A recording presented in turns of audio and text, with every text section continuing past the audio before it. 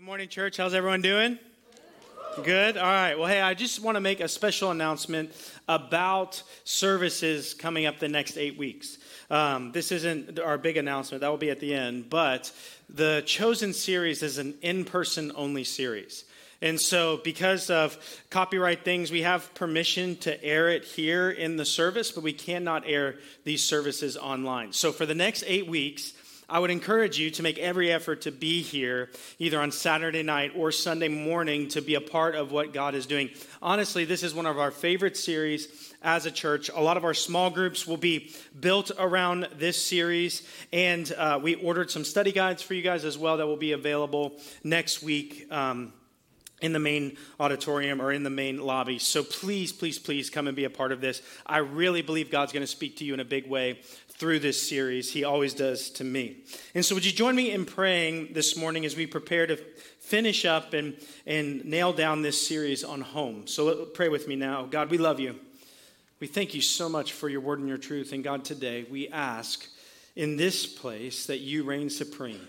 Lord, that you would speak to our hearts and our minds today, that our lives would be transformed by the hope of the gospel. And Lord, we would do everything that we can to help bring you to people and people to you. So Lord, be in this place with us today as we talk through life.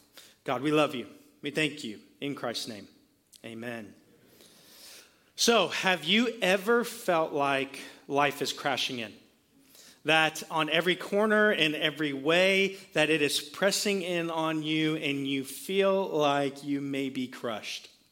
I don't know about you, but I had kind of that week, this week. It just seemed like there were things coming from every direction and that life was getting very tight. And it felt like it was a crazy time. And we know this. We have a big announcement this week about what God is doing here at Bedrock. And whenever you're going to do something for God, you can expect resistance. We call it predictable resistance, right? That the enemy is dead set against what God is doing here at Bedrock. And so, how do you survive the crushing? How do you deal with when your life feels like it's closing in and things are hard? How do we deal with that? That's what we're going to look at today. And the honest to God truth is that if we're going to survive the pressing and the crushing, we have to have an incredible spiritual life. Last week we talked about building a physical home, which is incredible and good and important, but you and I all know that we need to grow and build our spiritual life. And so that's what we're going to deal with this week. A couple of years ago, I was in Israel for the first time. And if you've never been there, it's a different place and they face a different set of problems than many of us face as a country. And so we were in Jerusalem, and it was our first night in Jerusalem. And at the hotels, you eat dinner and breakfast at these hotels. And the food is unbelievable. The spread that they put out is immaculate. It's not like breakfast here. I know you go to a Holiday Inn, they go, we got a continental breakfast. When your eggs are dripping with water, I don't think we're exactly continental at that point, right? But in Israel, you do eat, and it's unbelievable, the breakfast that they put out. But as I was walking down, normally the breakfast spot is in the basement or near the lowest level of the hotel. And I walked down for the first night to go to dinner, and I can go right and go to like the breakfast, and I can go to dinner and be there. And then to the left, there is a huge door that's probably a foot wide in depth, and it says bomb shelter. And all of the hotels in Israel and many of the places in Jerusalem and in Tel Aviv have bomb shelters. Right? They have places where you can go that you can be safe, right? They face a different problem than us. And the reality is every Israeli in these major cities is supposed to be within 4 minutes of a bomb shelter. So, I mean, you can drive through mountains on highways, and there's doors off of the tunnel going through the mountain, and those are bomb shelters. And what Israel realized is it's better to be prepared for the crushing than it is to try to get out of the way of the crushing. And for so many of us, I have this question for us as we talk about building a spiritual home. Do you have a place in your home spiritually that can survive the crushing of life? that can deal with the pressing in and deal with the questions and the doubt and the disappointment and the hurt and the anger? Do you have a place in your home that can survive this spiritually? Right? Because we don't want to be the kind of people that life gets really hard and all of a sudden we don't know what to do or where to go. That we are prepared, just like in Israel they are. Everyone knows where their local shelter is. Everyone knows where they can go to be safe. Everyone can be in a place where they can find safety in some of the most devastating and hardest moments of life.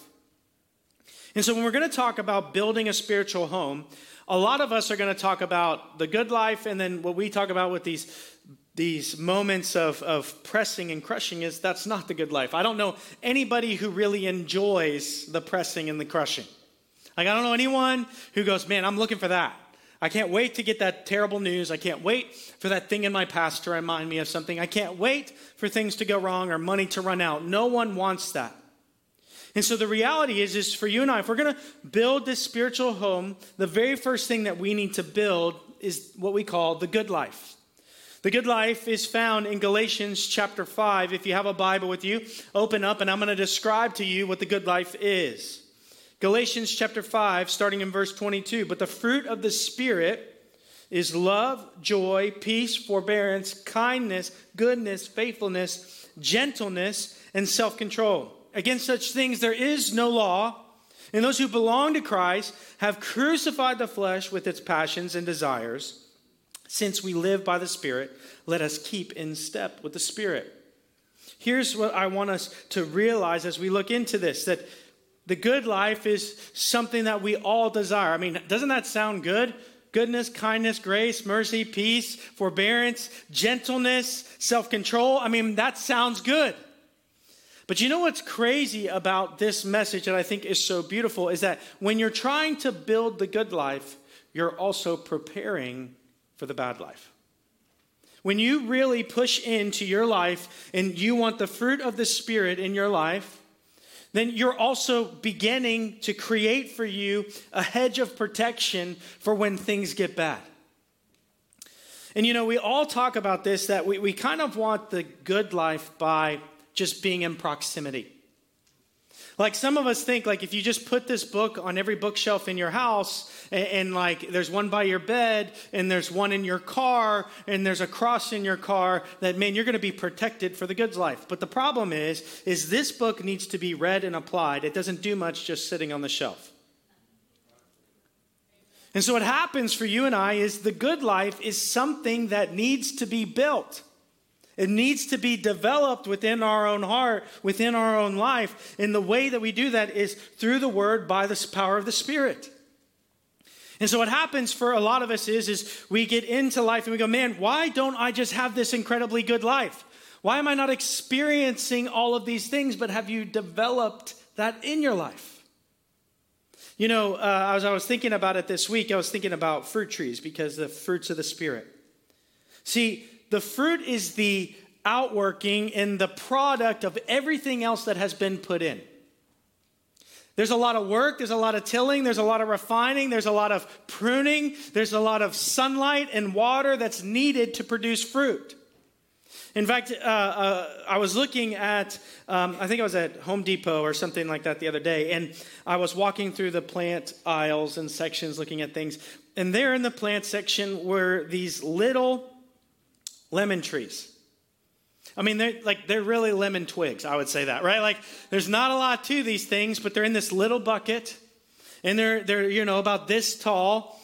And you know what's crazy about those trees is they have every potential to become the biggest and the greatest and the best lemon trees in the world. But if they stay in that bucket, they'll never become what they're supposed to be. They have all of the potential, but you've got to put it in the right environment. You've got to build it in the right place. You've got to take it out of that little container so it can grow. You have to fertilize it. You have to feed it. You have to water it. You have to put it in sun, and then the fruit comes. But everything else has to be prepared and ready to go. And there's a lot of work that needs to be done before you get to enjoy the fruit of what is to come. And so I don't know about where you are in your life right now, but the Christian life is not a life that happens by accident. That it takes intentional work and effort with us participating with God in this life to grow. To find a place where we can be safe and to build this spiritual home for ourselves. And I want you guys to think about it because I'll tell you, when the pressing comes in, that's a really good motivator in life. Right? I mean, when things get hard, when money is running tight, when there's conflict in relationships, when all of these things are happening, those can become a catalyst for us to move forward, right? How many of you, if something goes bad in your life and for a day or two you're depressed or a week or whatever, but then that becomes motivation for you to move forward? I'm going to figure out my health. I'm going to figure out my finances. I'm going to figure out my relationships. But in the reality of things is, there's no messages in life that I've heard a lot of about how to live on the mountaintop. We always talk about how to live in the valley or how do we start heading uphill, but the reality is no one talks about how do you actually live at the mountaintop. How do you sustain that in your life and how do you grow into those things? And so when we talk about building a spiritual home, we're going to need to be participants. Right? Because you don't just learn the Bible because you just put your hand on it or put the book to your head and go, okay, just give me everything. I was watching this video of this kid, and he's like in this class trying to learn. And so the kid was going like this to the book.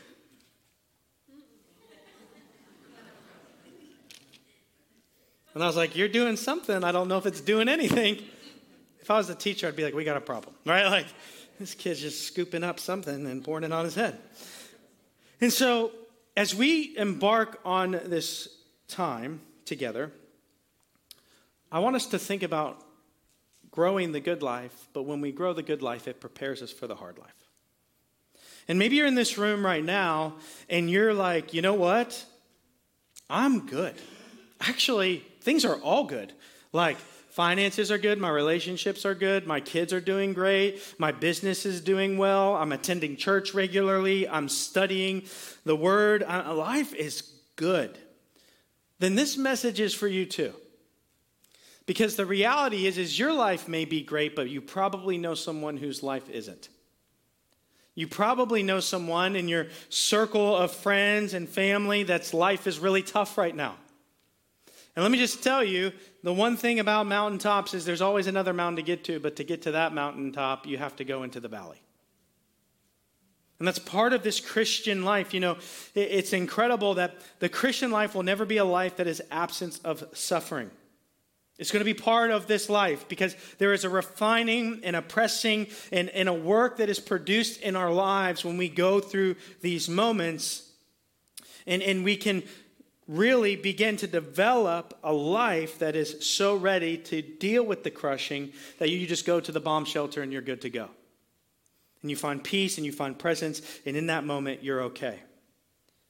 But I don't know about you, but like when I hear about the good life and all of the work that is required to produce that life, it gets a little daunting, does it not? It kind of feels like at some point, like you're on your own. But here's the first piece of good news today. One, the good life is for you. If you are a believer in Jesus Christ in this room, Galatians chapter 5 is for you. You're actually created for Galatians chapter 5. You were made to live in the good life. The good life is what we would see in a place called Eden in the book of Genesis. That is the good life, and that is exactly what you and I are created for and created to walk into as believers in Jesus Christ. So the good thing is you're made to do that. You're made to walk into that, but the reality is this world and the things that we are going through in our sin nature make it a bit difficult. But here is incredible news, and it's this. God has given us everything that we need to build this house. God has supplied every single thing that we need to partner with God to build the house. And I don't want us to be confused. We do very little work, but we do participate. That the good life doesn't just happen to us, that it's something that we have to fight for and work for. But thanks be to God that He works harder and does more than we could ever do, and that you're not alone. Look what the Bible says here in 2 Peter chapter 1, starting in verse 3. His divine power has given us everything we need for a godly life through our knowledge of him who called us by his own glory and goodness.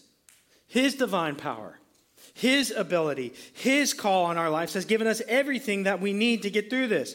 Verse 4, through these he has given us a very great and precious promises, so that through them you may participate in the divine nature. What does that mean? That does not mean that we all become gods. That's a different religion. But when we talk about the divine nature, we're looking back at Galatians 5 and going, oh, that's what the goodness of God produces in our life. And you and I, as believers in Jesus Christ, because we're empowered by divine power, can participate in that life because we're made for it. We can be a part of that and have a part of that in your life. And so if you're in this room right now and you're going through one of the hardest moments you've ever been in your life, you can believe the lie that this is the way it's going to be forever and this is what you deserve.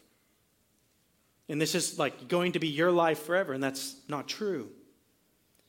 Look at what he says as he continues. So that through them you may participate in the divine nature, having escaped the corruption in the world caused by evil desires. Peter is looking at a group of believers, and he says to them, look, God in his divine power has given you everything that you need in him to live this incredibly good life. To live a life that Galatians 5 describes, that because of the way that you participate with the Spirit of God in the Word of God, and the way that you cultivate your life and the decisions that you make according to the priorities of God in his Word, that this fruit which will be produced is good fruit in your life. And so let me just ask everyone in here, is that the life that you want, but maybe you feel like you don't deserve? Because a lot of us, I know the worst voice in your head is the one in your head, right? Like, that's the one speaking to you most. It's not everyone else. It's not all these memories. It's you. And you remember what you did. And you remember what happened. And you remember how guilty you were, or how ashamed you are, or how remorseful these things are. I know. I live with that voice in my head too. I know. The call to be up here and be a pastor, it's hard. Right? Like this isn't an easy life and an easy call. And I remember how messed up I was. I didn't live a perfect Christian life out of the womb. My mom's here. She can testify to that fact. But the reality is like, I know the voice and what it says to you. I know what that feels like. I know the pressing and the crushing. I know how hard that can be. And there's somewhere along the way that we grow so exhausted and we drift so far from God that we begin to believe that the life that God describes to us in the Word is not for us. Peter opens it up and says, God has given you everything in his power to walk and share in this divine nature, this good life. That as our Father who is in heaven has designed and built us to live in this way, to produce this work in our life. But you know, I think like part of it, when we start talking about all this work and all of these things that you're going to need to do in your life, it can become daunting. And it kind of feels like that God sometimes will take you to the wilderness, and he's going to give you some smart water and a knife and say, good luck. Good luck. Build this life. Love you. I hope it works out. I gave you a little bit of water for you. You're going to need a little bit of water for that tree later. That's not at all what happens. That God says not only has he equipped you, but that he will be with you. That he will walk with you. That he will strengthen you. That he will empower you. That he will give you wisdom beyond human understanding to build this type of life. The question is, are you participating? It is not the kind of life where it's like, hey, mom and dad, I need a sandwich or I need a meal and I'm going to sit on the couch and you make it for me. This is what my kids are struggling with right now. I'm like, you can make a sandwich. Get up. Maybe God is talking to some of us, and I know that you feel bad, and I know that you feel ashamed, and I know that you're depressed, and I know that you're angry, and I know that you're sorrowful, and I know that you're remorseful. And so if life is a house, you're sitting on the couch, and you're just expecting God to do everything for you. But the reality is we're called to participate in this. That we are to work out our salvation with fear and trembling. That we're to be a part of this. And the beauty of a life that we participate with and know God with is so incredible. But the reality is you're not in the wilderness alone right now. Even when God called Israel out of Egypt and they are in the wilderness, they are led by a pillar of fire and a cloud of presence in the middle of the wilderness. That his presence and everything that God has was with them in the middle of the storm. Do you in this room believe for just a minute, is your house strong enough that you've built spiritually to know that God is with me in this, that I'm not alone, and that what God wants to produce in my life is beautiful and good? But man, I got to get through this. I got to find my way. What does your house spiritually look like? And so here's what happens is Peter says, look, you have everything that you need to follow a life of godliness and to share in this moment. God, by his divine power, has equipped you and given you everything you need. And not just that he dropped off a care package, but he helps us in the process, that he walks with us, that he does things that we cannot do for ourselves, that he is with you. Because here's the reality. We are meant to build a spiritual house.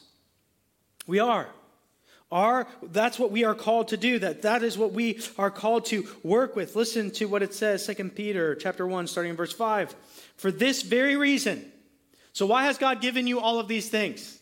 Why has God equipped you and empowered you as a believer in Jesus Christ in this room to do this? For this very reason. Because of this, make every effort to add to your faith goodness. What does adding have the idea of? Building. That your life spiritually is meant to grow. It's meant to move forward. It's meant to get deeper. It's meant to move beyond just little sayings and little prayers, but that you and I are to have a deep relationship with God. Look at what he says as he continues. For this reason, make every effort to add to your faith goodness, into goodness, knowledge, into knowledge, self-control, into self-control, perseverance, into perseverance, godliness, into godliness, mutual affection, into mutual affection, love. What Peter begins to describe for you and I is God has equipped you for everything that you need, and he is with you to build an incredible house. But man, I'm here to tell you that house is meant to grow. That house is meant to move forward. And as we hear these things in this room, I want you to think about faith and goodness and perseverance and self-control and mutual affection and love. Those are rooms within the house. Those are rooms that are built within the house to build this incredible life. But how many of us know, we talked about this last week, the same is true if we build a physical house or a spiritual house. God needs to be the foundation of the house. God has to be the starting point in the thing that holds up everything else in the house. And I know that like in our culture and in our society and in these moments, we are told a different story. We say, hey, make money the foundation of the home. But money is not built to uphold a life of goodness. Or how about sex? Like, hey, life is all about sex and sexual identity and all of these things. But it's not meant to hold up the good life. Some of you have started to make the foundation of your life bitterness or anger or revenge or hatred. And let me just tell you something. Those things will never uphold goodness in your life. The only thing that can sustain and uphold goodness in our lives is God. Is God. And this is what God can do. And this is only thing that is built on him. God can sustain and uphold all of this goodness in your life. And so if he is not the foundation, I am here to tell you that your life is built on something very shaky. That your home is built in a precarious situation. Because what happens if your life is built on money and you lose the paycheck? I am under no doubt at this point that we are, as a society, going to be entering a recession. And I know that scares a lot of us. And it feels like the walls are pressing in. Have you built a spiritual house to survive a recession? I have no doubt that this is going to be one of the nastiest, ugliest election cycles that we face. You thought the last one was bad? Get ready. Is your faith built in a house that can sustain the pressing and the crushing? I don't know about you guys, but my grocery bill's up. My electric bill's up. Our insurance bills are up.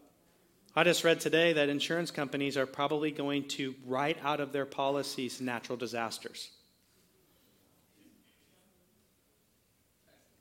That's expensive. School is crazy. Life is crazy. It feels like we're being crushed, does it not, in this room? In one way or the other, is your life ready? And have you built a house and designed the house with the architect of the house to persevere? Each one of these areas is this room that we are to build and grow this incredibly strong house. And so here's the house that we are to build. The very first is a house built on faith. Foundation of Jesus Christ, and our belief is in Jesus. We believe in the creator, the founder, and the foundation of our life and our faith. We believe in that as Christians. And so here's how I want you to think. What is faith in the house? It is the framing. Faith is the framing. Faith is what holds up everything, right? Like if you've built a house, you got to believe that the frame can hold the TV. Right? You got to believe that the frame can hold the bathtub. You got to be able to believe and trust that it can even hold up the drywall. But faith is this mechanism in this moment where you and I go, okay, this is the bones to the house. This is the bones. That the foundation is Jesus and God. And now I'm going to trust and believe in that foundation for my goodness. And so my faith, everything is designed and built around your faith in that. Who is God to you in your life? Is he the foundation of your life? Because let me just tell you, you can start to build everything else and have faith in other things, but there is no foundation that is meant and built to sustain this world other than Jesus Christ. And so you have this faith, but then Peter says, so you have the foundation is God, and then you have faith, but to your faith add goodness. Goodness. What does that mean? That there's a kindness and goodness in your life in the way that you built it. I would say it this way. It's the drywall that goes everywhere. Because let me just tell you, a house without drywall is not a nice house. It might be strong, but it ain't nice. Right? No one wants to go, oh, we're in this house. This is so nice. I'm sitting in the living room, but there's no drywall in the bathroom, and I can see you go in the bathroom. That's not a nice house. It's not a nice moment, right? We need some drywall up in this place. And so let me ask you in this room, have you added to your faith goodness? Goodness in what you think, goodness in what you do, goodness in what you believe, goodness in the way that you treat others, goodness in the way that you treat yourself, goodness in the way that you follow God. Have you added goodness to your faith? But then from there, it says that we are to go and add to goodness our knowledge. How many of us know, you have to know God and God has to know you? And so do you add God into your life and into this crushing? Because let me just tell you, when the crushing comes in life, there's a lot of us that begin to doubt the goodness of God, the capability of God, the presence of God, the working of God in our life. And I'll just tell you, if those things start to crack and go, the foundation is going in your life. It was not built on the unchangeable rock. And so what he says is, you and I need to add knowledge. Do you know who God is? Because let me tell you something. When you really know who God is and how God acts within our lives and the things that God does in our lives, then the crushing becomes not so bad because you know what God can do and you know what he can produce. You know how you get wine? You crush grapes. And we sing that song in church a lot, new wine. Oh God, I want new wine. You know, all that. I'm like, you know how wine is made. You better be careful what you're singing. Because you want new wine? Let me just tell you, church, there's going to be a new crushing. You don't get new wine without crushing grapes. And so are you built in this life to deal with that? Are you built, has your faith life been built that Suffering and persecution and hard times are now not meant to devour you, but to grow you. That God will produce such an incredibly good work in your life. And I know you go, man, this is hard and this crushing is new and I can't believe what it is doing. But have you built a spiritual house of remembrance where you remember what God did every other time? And how he pulled through and how he provided and how he gave you everything that you would need in the midst of your crushing. And so we add knowledge. Let me ask you this. I hear this all of the time. Well, God wouldn't do that. And God wouldn't say that. And God wouldn't act like that. And there's no way that God would do this. And I'm like, have you read this? There's a lot of that in this. But what also is in this is perseverance and endurance and grace and peace and mercy. And what man meant for evil, God meant for good. And what was meant to kill us, God used to prosper us. That's what I find a lot in this book. But it's not absent of crushing. But we see that in the crushing, God produces something so beautiful. Do you have knowledge of God that can deal with that?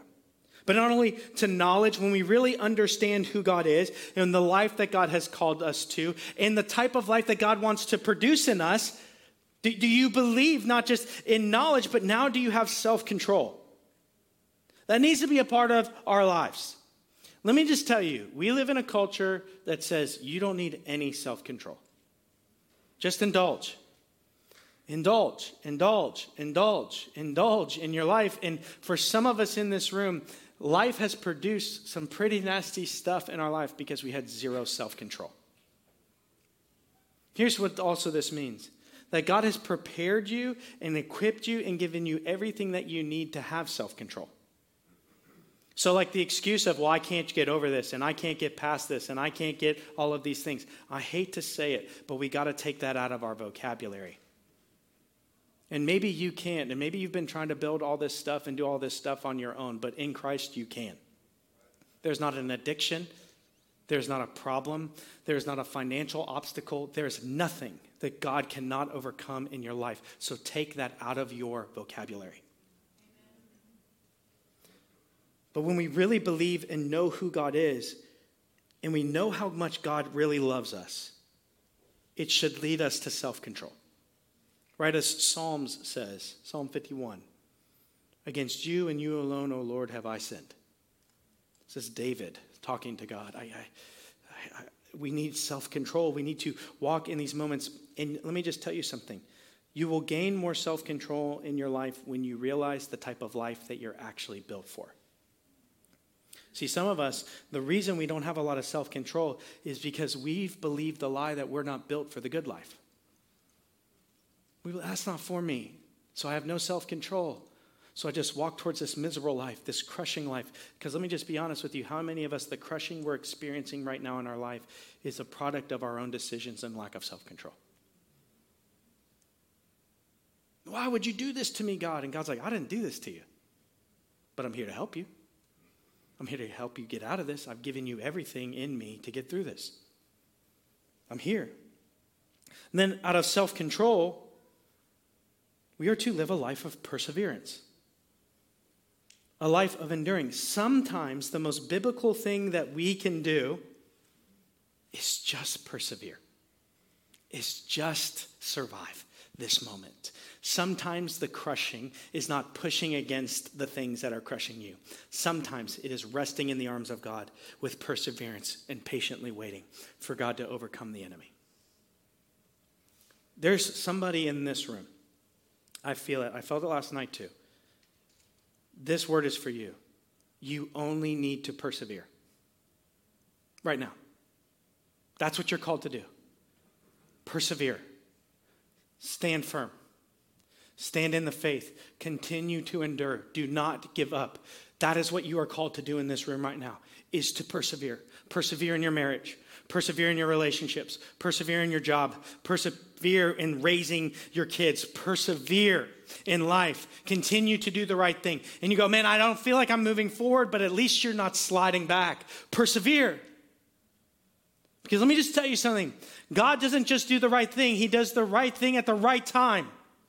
and he's patient, and he's good, and he's going to bring this goodness into your life. I have no doubt about it because his word tells us this is true.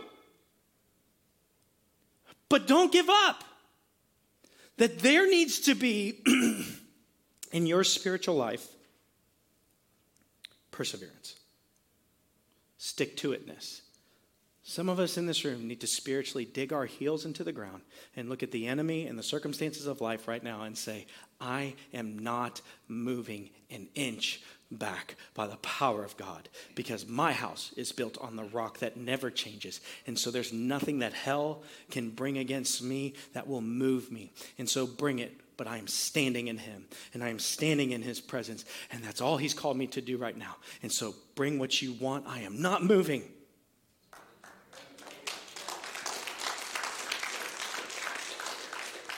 And so some of you in this room, you're feeling guilty. You're like, I'm not growing. I'm not doing all of these things. I'm not seeing all the freedom that I want to see. All of this. Just persevere.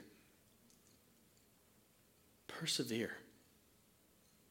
You go, man, this storm is too hard. There's this old saying I think is a beautiful saying. It says, smooth seas never made good sailors. Some of you in this room, you are facing some crushing in your life, and all you're focused on is the crushing and not the call. Maybe the reason that you're experiencing such great crushing right now is because of the incredible work that God has called you to. And that God is using this in your life to produce a new wine, a new fruit, a new work in your life for the calling that is to come. Because here's what I realized. When you read this book and God has a high call on your life, you better believe there is crushing in the process. I always used to be this person that would look at like missionaries and people that had these incredible stories. They're like, one time I was in the jungle and my plane crashed, and then I got bit by this poisonous snake, but then I got healed, and then $1 million fell out of another plane on top of me, but I survived. And you're like, oh my gosh, I want a story like that. You know what? Everyone wants a miracle until you need a miracle. Can I just be honest with you? Everyone wants that cool Jesus story until you need it.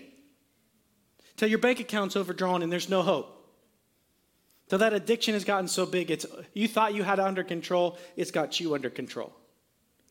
So that fighting and that not talking in your marriage and just sweeping everything under the rug, well, the rug's lifted off the floor because there's a mountain of dirt in the house now. That lack of discipline that you give your kids because you want to be their friend and not their parent, now you've got a little tyrant on your hands. I got in somebody's kitchen right now. Sorry, not sorry. Okay, hashtag not sorry. That maybe some people in this room, you need to start looking at the crushing that you're experiencing and start equating it with the call that God has put on your life. And that the call and being with God is more important than the crushing. And because of the great call that God has put on my life as a believer in Jesus Christ, I can endure this in him because he is producing a good work in me. And when you don't believe it, go look at all the other people that he did it for. But not only are we supposed to have perseverance, but we're now to begin to walk into godliness. That we're to live and behave and treat people like God would.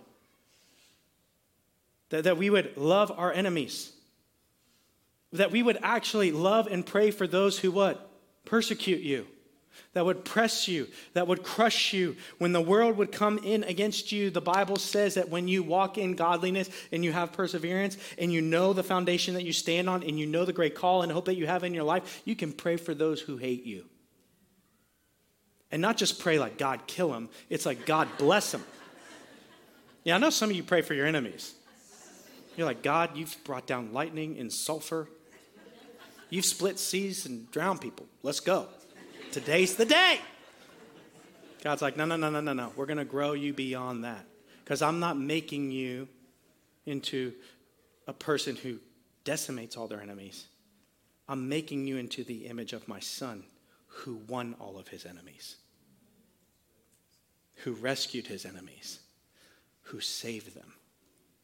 And that's the call of us in our life. Are you walking in godliness in your life? And then out of godliness, we are to walk in mutual affection. That means we love, like we're kind to each other. right? Like we are there for each other, and then out of mutual affection, we are to grow into love. And this is what kind of Peter is saying. You want the good life, that's what the house looks like. These are the rooms. This is how life is lived in that house. This is the kind of life that produces, and it's a lot of work. And so when we look at this, you may be like me, where the work looks daunting. And you're tired. I know, because crushing and enduring. Has anyone ever been in a moment where you had to endure something great? You didn't have to move forward. You just had to endure. It's exhausting. Can we just be honest in this room? Like we had this deal one time when I was in high school where, everyone thinks strength is how much you can lift at one time. Sometimes strength is how long you can hold something as well.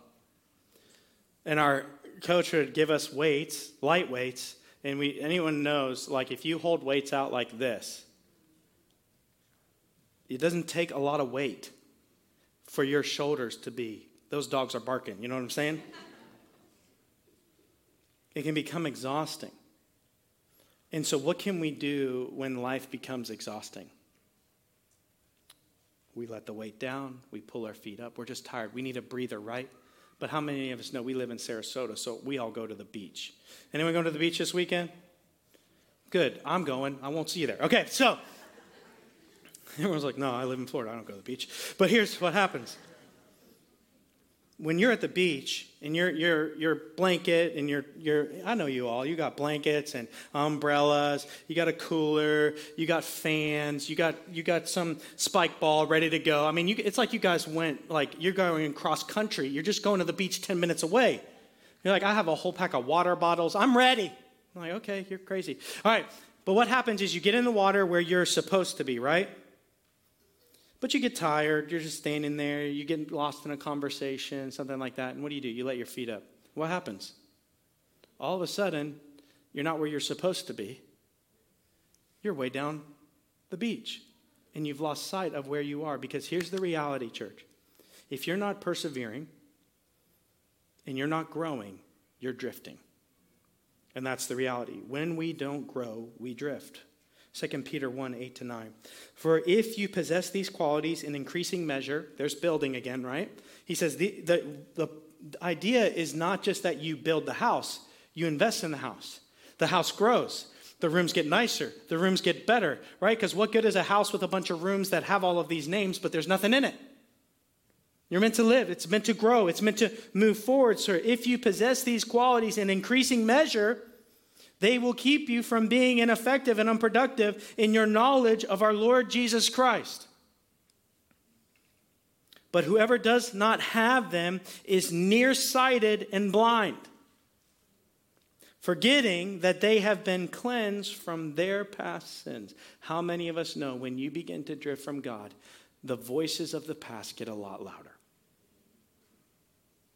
You start to forget the great work that God has done in your life. You forget that he has saved you and cleansed you and healed you.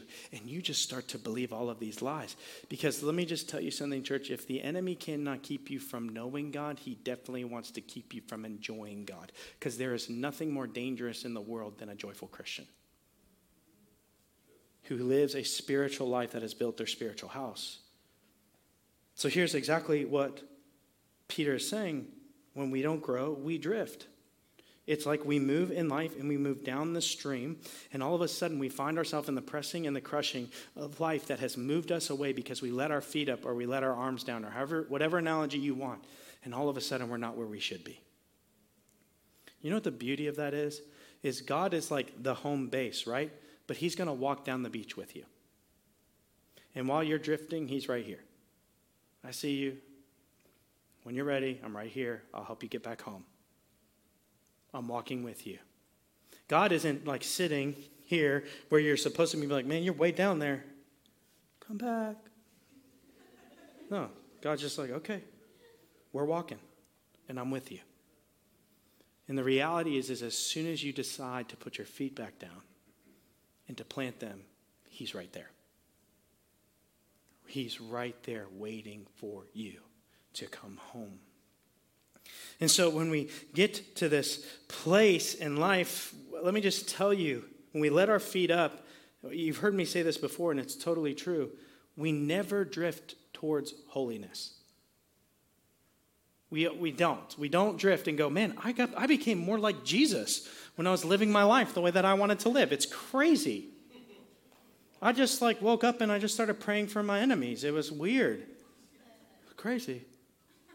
No, because we drift away from God towards other things. And so let me ask you, in the pressing and the crushing, and because you're tired and your endurance is going out, or you're just tired of this, or you thought that God would do this differently, or something in your life, have you let your feet off the ground, and are you finding yourself in your present crushing because you've drifted? You've drifted. The beautiful and incredible thing about this is all you need to do is turn around. You know, we always say the enemy yells and God whispers. Why does God whisper? Because he's always near. God doesn't have to yell because he's right there. And so we need to shut down the yelling, and we need to listen to the whisper of the Lord as we begin to build and continue to grow this house. And so how do we do this? You need the right tools to grow. Has anyone ever in here done a project that you kind of got in over your head with? Like, you're like, I'm going to build a new room on my house. Doesn't look that hard. I watch HGTV. And then you go to Lowe's and you're like, what's the project, bud? And you're like, I'm building a new room. What do you need? I don't know. HGTV did not provide a list. All right? Or you go and you're fixing something or building something, and you have the right screw, but that screw has a weird star key on the top of it. And you're like, now I need to go here. And now, hey, Lowe's, I'm back. Do you have this bit? Cool. Yeah, okay, good. I got it. All right, I leave. All right, good. You screw in that one screw, but now you need this special Allen key to do the next thing. I got to go back to Lowe's. Right, and you get there. And then finally, the greeter at Lowe's goes, hey, Blake, how you doing, man? Glad to see you back here today. It's been 5 times. Because here's the reality. If we don't put some tools in our life to help build this house, it's going to take a lot longer, and you're not going to be prepared. So how do you and I actually build this life? Well, you need the right tools. I think there's 6 tools to growing a spiritual house. You guys ready? Here they are. They're simple.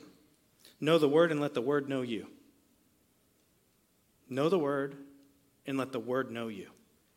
Anyone ever read this and you forget what you read? Like you read, I read the whole book of 2 Peter today. What did it say? I don't know. I just know that I arrived to the end. Huh, cool. Anyone ever do that when you're driving? You're like, somehow I got home today. Something happened. I might have blown every red light. I'm going to check my car to make sure I didn't hit anybody, right? Anyone ever been there? Like, how did I get here?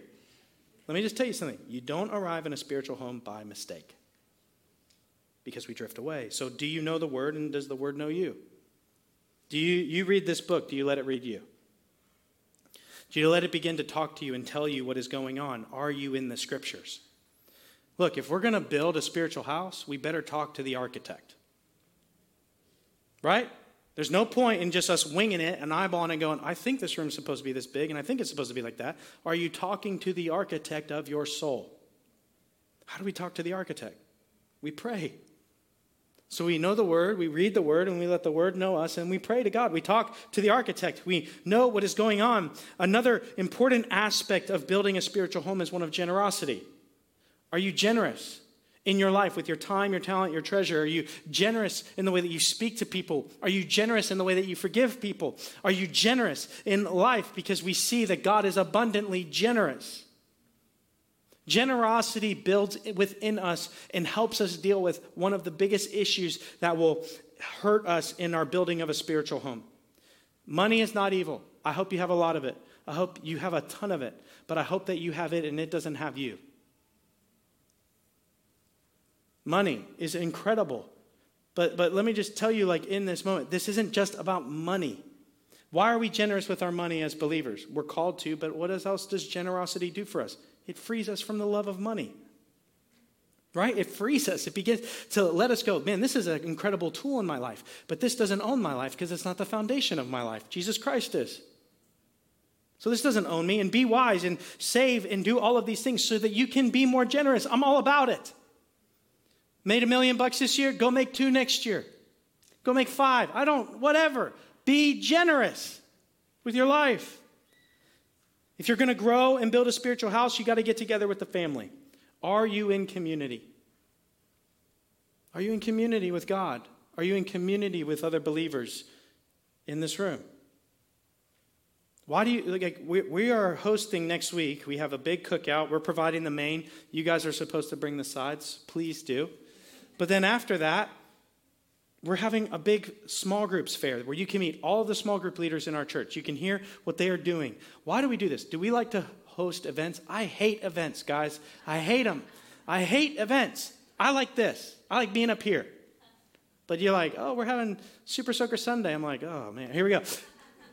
Tara's good at it. I'm not. But here's the deal. We're not just hosting an event next week because we love to host events. We're hosting an event next week so you can get involved with the family. So you can know others and be known by others. Not only that, but if you want to grow spiritually, you're going to need to get reminders. How do you get reminders spiritually? You fast. Fasting is a spiritual reminder. Fasting is when we remove something physically in our life so that we can be drawn to the spiritual. Is fasting a regular part of your life? You say, well, Pastor Blake, I have some medical stuff. I can't fast food. Thanks be to God that he didn't say that was the only way. I mean, maybe you might like fast ice cream just at night. And when you want that ice cream, you think about God. Or maybe you're going to fast Facebook or Instagram or TikTok. In fact, I gave this advice a little while ago. If you want to really grow your spiritual life, take whatever app you're addicted to and just take your Bible app and put it in the place of where that other app is. Because anybody in here ever been in a place where you're like on your phone and you do this and you're all of a sudden on Instagram? No, how did I get here? You're all of a sudden on Facebook. You're all of a sudden on TikTok. You're all of a sudden on YouTube. How did I get here?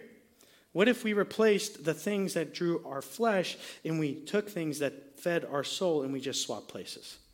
Then all of a sudden you'll be like, how did I get in the Bible? I didn't even know I had a Bible app. This is cool, right? Replace. Get reminders fast. This is probably a hard one for a lot of us. I know it is. Silence. Some of us just need to stop talking. I mean that. You cannot listen when you are talking. If we want to grow spiritually, silence needs to be a part of our life. I know that as Americans, we're told we have to do something all of the time. Sometimes just being there and being quiet and listening to God is the thing that we need to do. Do you have a practice of silence in your spiritual life? Are you listening to the architect? When I pray, this is a new thing that I implemented about 6 months ago, is I pray, I give adoration to who God is. I tell him all of these things. I love him. And then right after I get done doing that, I say this: speak, Holy Spirit. Speak. And I just close my mouth. And I just try to listen for 4, 5, 10, 15 minutes. It varies each time. But I just allow God to speak first. How many of us would walk into the President of the United States office and go, let me tell you everything that I need to tell you, and then I got to go? Some of you don't like the President of the United States, so pick whoever you like that you would listen to, okay? Some of you are like, I would tell him something, right? Okay, I get it, okay? But any person of honor, would you just walk in and start running and just saying everything that you need to say, and then when you're done, you'd say, peace, bye, thanks?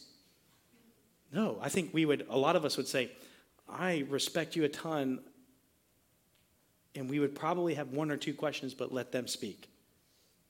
Same thing with God. Not only that, we need to have silence, but we need to serve. And here's why. I believe that every person in here is gifted with spiritual gifts, and that those gifts are meant to be used in the kingdom of God, and when we don't, we will have spiritual atrophy. Are you using your gifts in this life? Are you serving? Because here's the reality. When life gets so hard, when everything is so difficult, when life crushes in, we run to God. And we have to have a spiritual house that is built for this. We don't want to get into a crisis and go, where's the bomb shelter? We want to have that built so that when the storm comes, we're ready and we go right where we need to be. Listen to what Proverbs 18:10 says. The name of the Lord is a fortified tower. The righteous run to it and are safe. Have you built a spiritual life that you can run to God and be safe in his presence?